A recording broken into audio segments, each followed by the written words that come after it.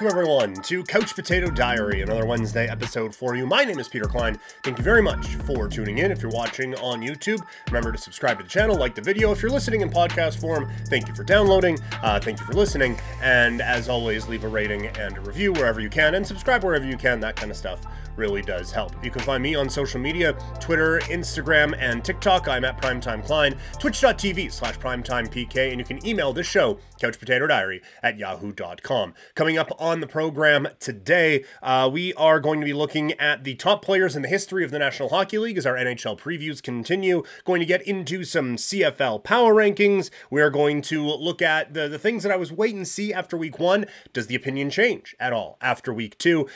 We'll get into what Justin Fields said just a few minutes before I hit record on this today, and the Toronto Blue Jays with a big win over the New York Yankees last night. So we will get into all of that. As always, thank you all so much for tuning in today.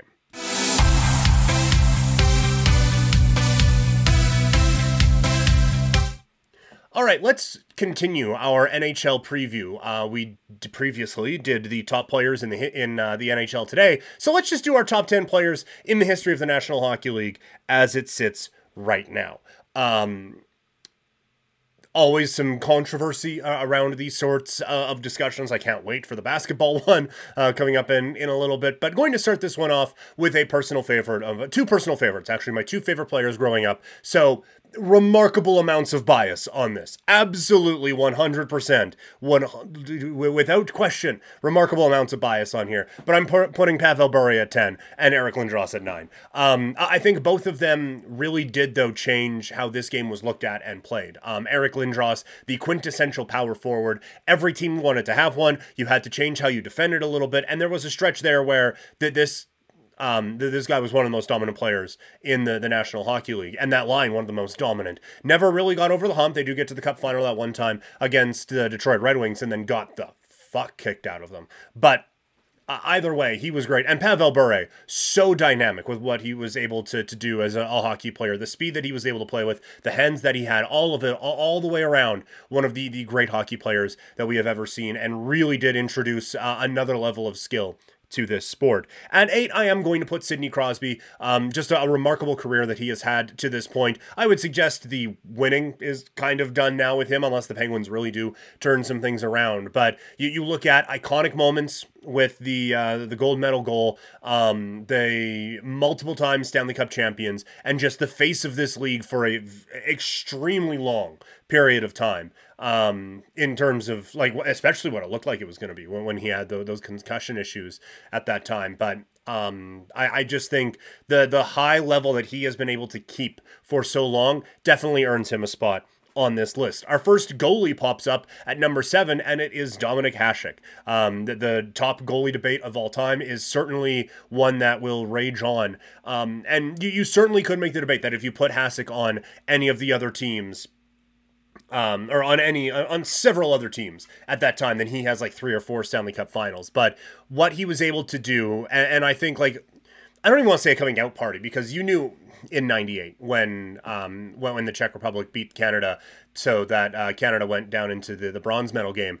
Like, everyone knew going into that just how good that guy was. But that was like the superstar all-time worthy moment for Dominik Hasek. Those Buffalo Sabres teams that he played on relied heavily on Hasek, and then as his career winds down, he goes to a Detroit team and ends up getting his Stanley Cup. But yeah, just one of the true all-time greats, and absolutely one that you had to, I don't even want to say alter your game plan for, because there was no, something just fell here. There was no game plan that was going to work against him. He was one of those guys where if Buffalo scored 1, you would just kind of get this, we have to get 2? We have to get 2 tonight on this guy? How are we going to do that? So he comes in at number 7. At 6, it is the person who I do have as the best goalie of all time, Patrick Waugh. These two guys are side by side for a reason. Not a whole lot separates them. I do think if you flip-flopped them, that you would still have, like, relatively similar careers in terms of if Hasek was on the Colorado Avalanche and if Waugh was on the Buffalo Sabres and some of those other teams. Waugh was just, he was so steady and he was so solid. Doesn't quite have the international success that a Dominic Hasek has, but there was just a presence to him in goal. And there was obviously a fire to him as well. But it's just that the solid play and the consistency, again, for an extremely long period of time, gets him that mark for me as the top goalie of all time. Into our top 5, and we have a trio of defensemen. First up, we have a couple of defensemen, sorry. First up, it is Nicholas Lidstrom. You can, I think, pretty clearly see from this list what era of hockey I grew up in. But Nick Lidstrom just... There was nothing he couldn't do out on that ice. His defensive, he was in the right spot always. There was never a time where he was caught out of position. He could skate well enough to keep up with everyone. As the eras changed on him, he had a phenomenal shot that would allow him to be a weapon offensively. And on a team filled with leaders in Detroit, he was one who stood out. That, like I said, that there's just nothing that you would want a defenseman to do that he couldn't do. At 4, it's Mr. Hockey. It's Gordie Howe. Admittedly, didn't see a whole lot of how he played, as you know, he's quite a bit older than I am, but just the quintessential hockey player for so long. And we talk about longevity with some of these other dudes. Come on. The longevity of Gordie Howe certainly earns him this spot on Mount Rushmore, but he wouldn't get this only for playing a long time. Jaromir Jagr's not on this list. That's not even a shot at Jagr. He probably would have made it on if I wasn't so biased toward the bottom 2 guys. But for Gordie Howe, again, kind of just did everything you would want a player to do on the ice, and he was just so revered, and so he has to get the spot on the Mount Rushmore. At 3, it's Bobby Orr. Longevity not a strength of his, but what he was able to do while he was out there is second to none in terms of defensemen, in terms of speed and skill for that era and that time to really leave your mark on the Boston Bruins franchise in the way he did. He certainly earns the number 3 spot. At 2, it is Mario Lemieux, which means that number 1 is pretty obvious. There are a lot of people who will contend that Lemieux, because he could play a bit more of a power forward style while still elevating his teammates in the way number 1 did, certainly earns consideration for being number 1. And while I certainly don't disagree with that, look, I'm not going to spend this one degrading him so that we can talk about the other guy. Mario Lemieux was phenomenal. Again, what he could do, it looked like he could see the game in slow motion the whole time. And again, the hands exquisite. Bigger body dude for that time, so he could get to some tougher areas. Clear offensive gifts that you wouldn't believe, and can't really quantify these as well, but a real leader out there as well for the Pittsburgh Penguins. And then number 1 is Wayne Gretzky. When you have more assists than anyone has points in the history of the National Hockey League, like, come on. I don't even know what there is to say. Like, there isn't a whole lot that hasn't been said about him. For his time, he could play that game at a speed that very few else could. He saw the game in ways that no one else, maybe even in the history of the sport, has ever been able to see it. He had a creativity for the time that was second to none. He elevated everyone around him, and not just on his line. Like, the entire team gets elevated when Wayne Gretzky is out on the ice. Again, nothing from an offensive standpoint that he couldn't do. So he comes in as the number 1 player on this list. So that is it for the rankings portion for our NHL previews this year. Now, let's get into some football talk.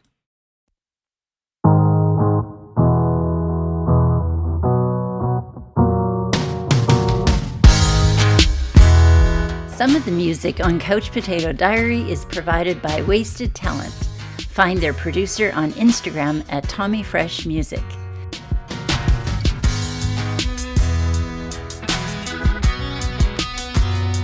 All right, let's first get into the Canadian Football League. I had CFL Power Ranking graphic here, but we're not going to do that this time because I forgot. Let's get into CFL Power Rankings here. Coming in at number 9, it is the Ottawa Redblacks. Again, there are pieces I like on Ottawa. This just isn't their year. At 8, I have Calgary. They have the bye this week coming off of a loss against Edmonton. It feels like they could have lost back-to-back games against Edmonton. They're so inconsistent. And, like, again, pieces that I like, but they have not been able to put it together. There is a stretch run here that they have a real opportunity to try to make some ground on, but it feels like it's fading fast in Calgary. The team they are chasing comes in at number 7. I have Saskatchewan. It's seeming more and more like the win against Winnipeg was certainly the outlier. A really bad loss against the Bombers a couple of weeks ago in the Banjo Bowl, and now this week against Edmonton.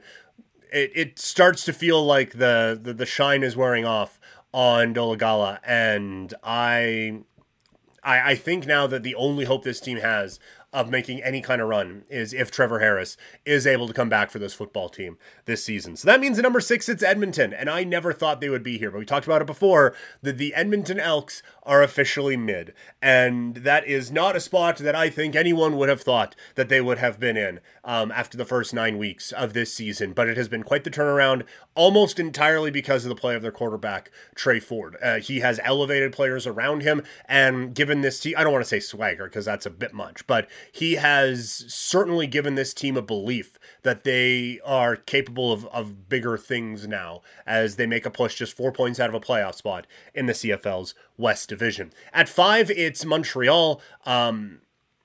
It's just because at 4 we have Hamilton, who's picked up a couple of big wins along the way. I still think Montreal is a better football team than the Hamilton Tiger Cats are, but the Ticats have come up with a couple of key victories in the last few weeks to get them really back into the discussion in the East and away from some of the discussion about the potential for any kind of crossover or anything like that. And then you have the big 3. At 3, it is Winnipeg. At 2, it is BC, which they would have dropped for sure if they were able to hold on, weren't able to come back, against the Ottawa Redblacks. And at number 1, the East Division regular season champions, the Toronto Argonauts. Those are your power rankings for this week in the CFL.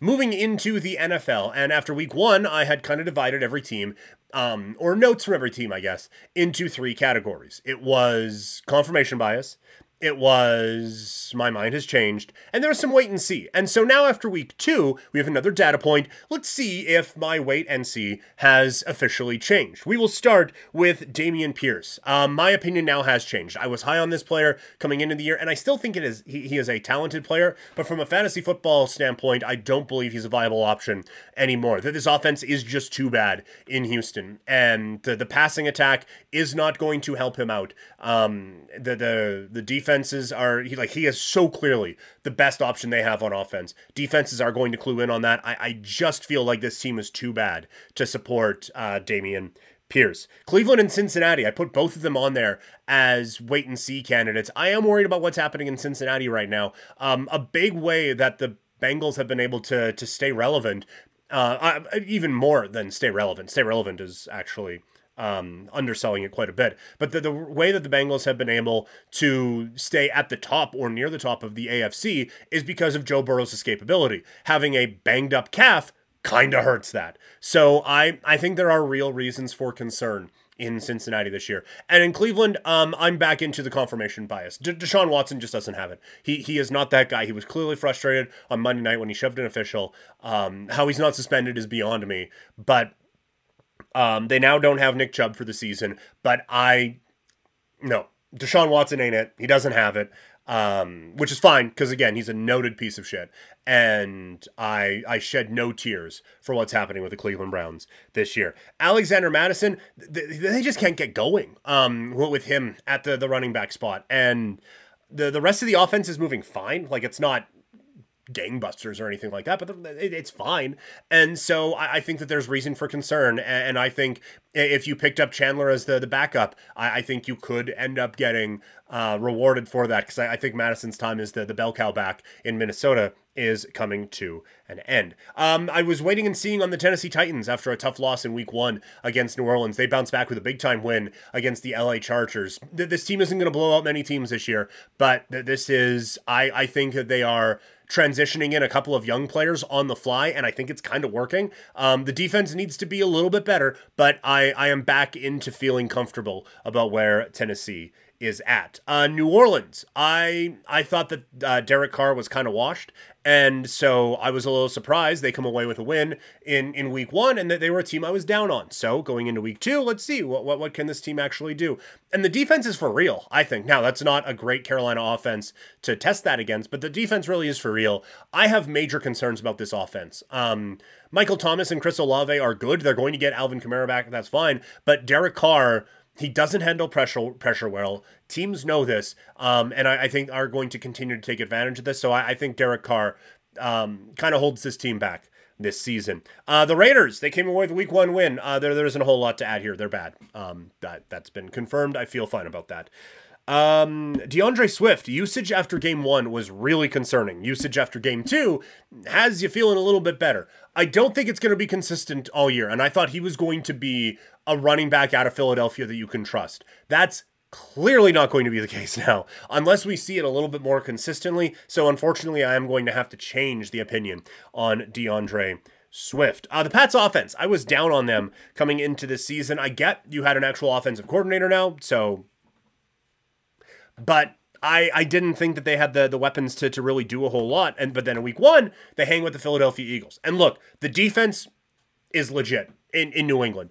To kind of limit the 2 high-powered offenses that they have faced so far this season, that defense is really good. The offense, I think, is kind of okay, but I'm not worrying about my position on New England now. They do not have the skill players to help out a quarterback who is average at best, and that's the reality of what's going on in New England right now. Chicago, I thought this offense was going to take a step forward, and we'll talk reasons why it's not in a minute. But I thought that this was going to be an offense that could have a number of viable fantasy options, and that's just not the case. That this offense looks very robotic, and that's their words now. Looks very robotic and very predictable and just very plain, and that should not be the case when you have a quarterback as dynamic as Justin Fields, but they have completely lost it there. So my opinion has shifted now on the Chicago Bears. Seattle, I was worried after 1 week. My question was, does Seattle suck? I don't think they suck. That defense is concerning to me, though. That defense has moved them into the change category. I don't know if this is a playoff level defense, but I think the offense is going to be fine. On the Rams side, they're better than I expected. That is a full-on change of opinion for me, that the Rams are going to be better than I expected. This is not going to be a team that's just going to be cannon fodder all year long. I think this is going to be a team that's going to step up in a few situations. I don't think this is a playoff team, although it's the NFC, so who knows? But the young players have certainly stepped up. They're 1-1 without Cooper Kupp, which is 1 win more than a lot of people thought they were going to have. I think you can feel comfortable with what's going on with the LA Rams right now. I was worried about Brian Daboll after 1 week. The offense looked predictable and bad against the Dallas Cowboys. In week 2, it did not get off to a good start, but the second half of that game against Arizona saves their season. So I still think Brian Daboll is a good coach. It's the 1 half, I guess, changes the mind on that. But this certainly isn't the offensive genius that you saw a couple of years ago. Travis Etienne, I didn't think he was very good coming into this year. And now, granted, I still don't think he is very good, but he is getting significantly more work in the running back room in Jacksonville than I was anticipating. And this is maybe the biggest opinion shift here, is that, and this is something to remember for next year, aside from Bijan Robinson, it is so clear that these teams are easing their young running backs into these situations now. It's not just, oh yeah, this guy's going to take over and everything's going to be fine. This is absolutely a time where we're going to see some young running backs eased into these roles, and so the veterans who have those roles are going to be comfortable in them, at least in the first part of the season, and Etienne falls into that. So those are some of the things I was waiting and seeing on after week 1 in the NFL, and a few opinions have changed after week 2. The Justin Fields situation is interesting. He came out today and agreed with reporters that, yeah, the offense seems a little stale and robotic right now. And they asked him why was that, and he said coaching, which, a few things to go into there. The first, even if that's true, don't say that. Like, I get you're frustrated. I get you're upset.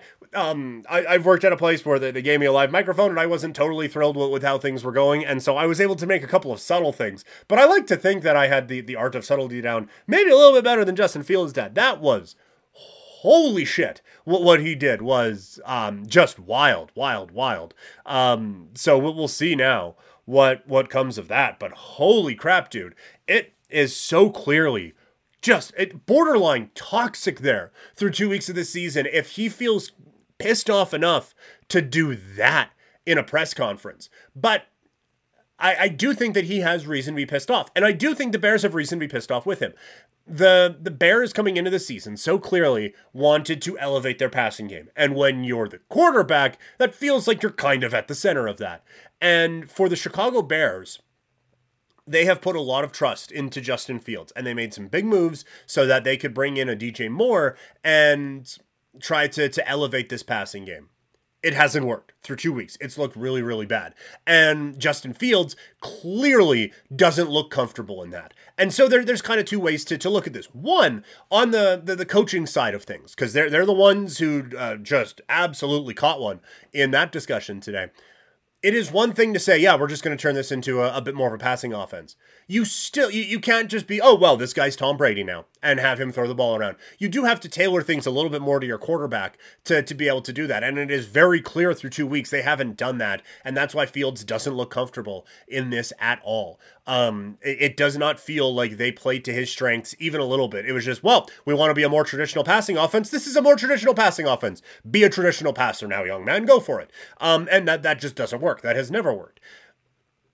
On the other hand, for Fields, he hasn't played that well either. The technique has maybe improved a little bit, but it's still not great. His decision-making has been atrocious. And so I think there's quite a bit of blame on the coaching. For sure there is. And look, I'm looking at this from a country away. I'm not in it in the slightest. So whatever. But just looking at it from the outside, having watched this sport a while, it's so clear to me that this coaching staff was just like, well, this is what a passing offense looks like, so fucking go. And they have completely stripped away anything that makes Justin Fields dynamic and just turned him into generic passer X. That is not, A, what you drafted the kid for, B, what you want from your offense. Even if you have just a pocket passer, you don't want that. It has been abysmal in Chicago, and it really is. Problems on both sides. But the coaching, I don't think has done the quarterback any favors, but the quarterback is not helping himself out with how he has played so far this year. So a lot to talk to on the NFL this week. More football coverage coming tomorrow when we do our power rankings, and we're going to do a Thursday Night Football preview. But now, let's get into some baseball. Hi, I'm Kim Carson. And I'm Peter Klein, and this is We Had No Idea, a podcast about world events that you know about, but might have fallen asleep for during history class. Or social studies, however you learned history in high school. Each week, we'll do a deep dive into important topics throughout history. So whether you already know everything or feel like you need a top up on some history, we'll be here for you. Listen to us each week wherever you get your podcasts. Woo! Some crazy how the Toronto Blue Jays are the second wildcard team in the American League as they pick up another win over the New York Yankees last night. Got a bit more comfortable with a home run late. And there's a few things to talk to from this game. One, I guess mention the home run late. Let's get into it. Alejandro Kirk what was the one who ends up going deep in that ball game, helping the Blue Jays pick up the 7-1 victory in that one. Obviously, like, George Springer starts the game off with a home run, but by the end, it ends up being Alejandro Kirk with his 7th home run of the year in the 9th inning. If this Blue Jays offense is going to take a step into being a playoff caliber offense, he has to be better. And he gets the home run, so it feels kind of shitty to just shit on him. But he has been so inconsistent this year. And this is a guy who, we were all told he'd just roll out of bed and hit 300. But he has taken a very clear step back this season as a hitter. It's a lot of soft contact this season, a lot of ground balls, which is problematic for a guy who, with all due respect, isn't beating a whole lot of them out. That there's very little drive in what he's doing as an offensive player right now. But if he can get even a little bit of that back here with regular playing time, because Danny Jensen's not coming back at least until the postseason, and the way they made it sound on the broadcast was he's probably done for the year unless this team wins a series or two. And even then, it's a little bit dicey. So this Kirk is going to have to be the guy, and he is going to have to step up offensively especially given some of the other injuries that this team is dealing with right now. But boy, the offense looks a little bit better when Bo Bichette is in the lineup, and the defense looks a little bit better when Bo Bichette's in the lineup. I get he turned that double play. I would still like for him to take the easy play every once in a while. That double play where he is ranging deep into the hole at short, turns and throws it to second, and then a great turn from David Schneider gets it to first base to end the inning. That phenomenal play, absolutely. But those are the types of plays that lead to you going out and crashing into your center fielder with the season on the line in the wild card round against Seattle. That was... Oh, my dog just shifted. That was like all on Bo Bichette. 100% of that mix-up was on Bo Bichette, costing the Blue Jays that game. Now, it shouldn't have got to that point, but whatever. I understand like that there you are walking a fine line with trying to keep this guy having the aggression that keeps him, while also, having him be a smart professional baseball player. And it ended up working in this one, but with the lights bright in October, maybe it won't. So I would just like him to cool it a little bit. But boy, does he make the offense look so much better with what he is able to do, hitting to all fields, the power that he is able to provide. It lengthens the lineup, and it was a real hole that was missing, especially at the top of the Blue Jays order. Hopefully Yusei Kikuchi is all right. He comes out of this game blaming only getting 11 hours of sleep instead of 13 or 14. I'm not making that up. That is legitimately the reason that he gave for that, which is quite something. But he has been so consistent for this team out of the bullpen, as a start of this year. I was thinking the reason I stumble on that is if they want to use him as a third starter, you are comfortable with that. If he is just a playoff bullpen guy, you are comfortable with that as well. But his turnaround, him and Barrios, it is once again something that if I'm the Blue Jays, every year in free agency, I am going to high-level pitchers and be like, hey, look what we've done with these guys. We can do that with you too. It's what we talked about with the Bats a little bit ago with Merrifield, Belt, and some of those guys turning things around. But Kikuchi's turnaround has been really, really fun to watch and has helped the Blue Jays get into a good spot as they continue their series with the ace on the mound, Kevin Gausman, tonight. That's going to do it for this one. Thank you all so much for tuning in. As always, if you're watching, thank you so much. Subscribe to the channel, hit like, that kind of stuff helps. Share the videos as well. I would appreciate it. If you're listening in podcast form, thank you for the download. Thank you for listening to this point. Leave a rating, leave a review, subscribe wherever you are listening and wherever you can. As always, you can get in touch with me on social media, Twitter, Instagram, and TikTok. I'm at Primetime Klein, twitch.tv/PrimetimePK, and you can email this show, CouchPotatoDiary@yahoo.com. Coming up on tomorrow's show, if anything wild and adventurous happens in the Blue Jays game, we'll get to that. Plus, it is your Thursday night preview and our first edition of NFL Power Rankings for the 2023 season. Thank you all so much, and I will talk to you all later.